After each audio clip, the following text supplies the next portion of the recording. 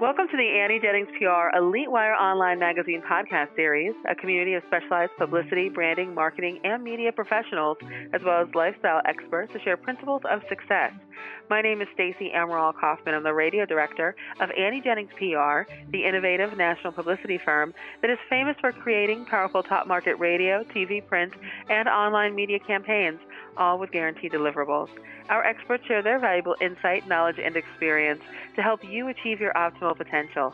We encourage listeners to share this podcast throughout their social communities to help others discover the insider strategies that can make a difference to their own success. And today's guest, we welcome back Jennifer Wilkoff. She is a #1 international best-selling, award-winning author and freelance writer. She's a media personality, executive producer, and respected book and business consultant with her business called Your Book is Your Hook. She is a consultant for book writers, screenwriters, and playwrights in writing, marketing, getting published, and produced. So welcome, Jennifer. Thanks, Stacey. I'm so happy to be with you, and I'm really looking forward to our topic today, the glitz and glamour of Hollywood. Oh, yes, right, exactly. Exactly. Why don't you tell us a little bit about yourself and how you help people turn their book, turn their projects into a movie, a film, or the small screen? When I started my practice, I was focused on publishing, and that evolved into people who at first had book projects that said, my book is a film, my book is a TV series, my book is this.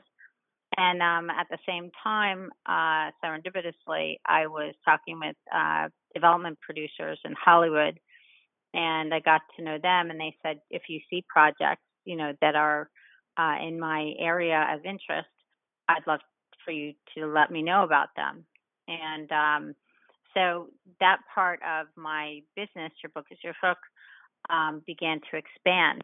And the interesting part about Hollywood is that there's a certain way to approach them. And so I built the services that were needed for these writers, whether they were book project people expanding into, this other industry, and then film and TV screenwriters who basically couldn't figure out how to break in.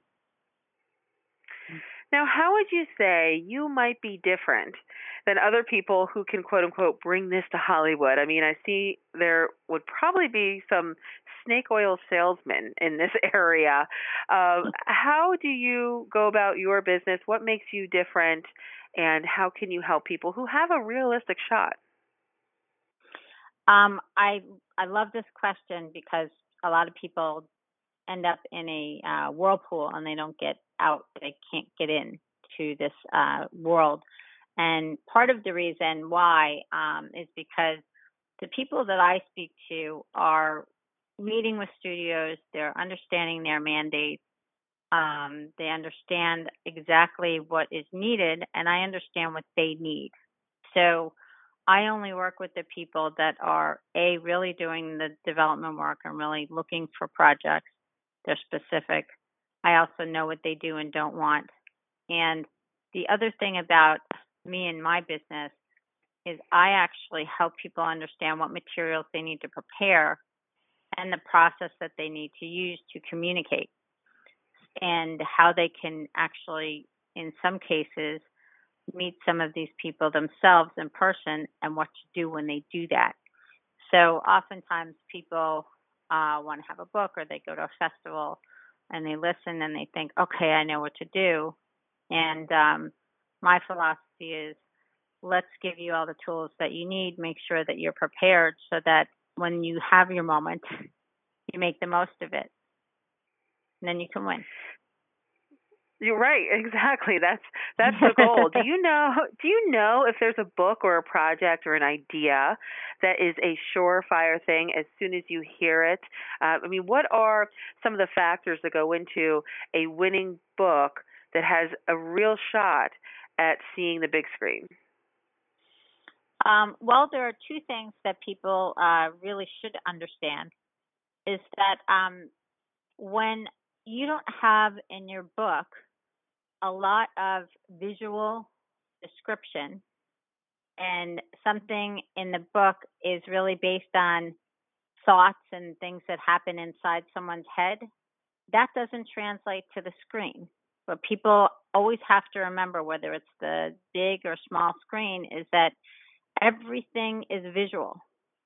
Everything happens on the screen in front of you. So the only thing that can transfer is a story that has a lot of visual information. Now, it could be in any category, romance, thriller, whatever. But if everything is happening in the person's head or the character's head, that's a dud. How do you put that on the screen? So that's one of the things that I am very cognizant of is how would this transfer. And the other thing I can tell you is that books are often, like novels, are 300 pages. Screenplays are about 110 on average. Right. So a lot of what is probably your baby is you can't be so married to the material that you are going to fight the process the whole way. So you have to have it in those nice bite-sized bits of very visual information for it to be a candidate for review for something like that. Now, are there any other tips besides what you just mentioned that you would give writers who have a story in mind, they want to write a book, and they can see it on the big screen?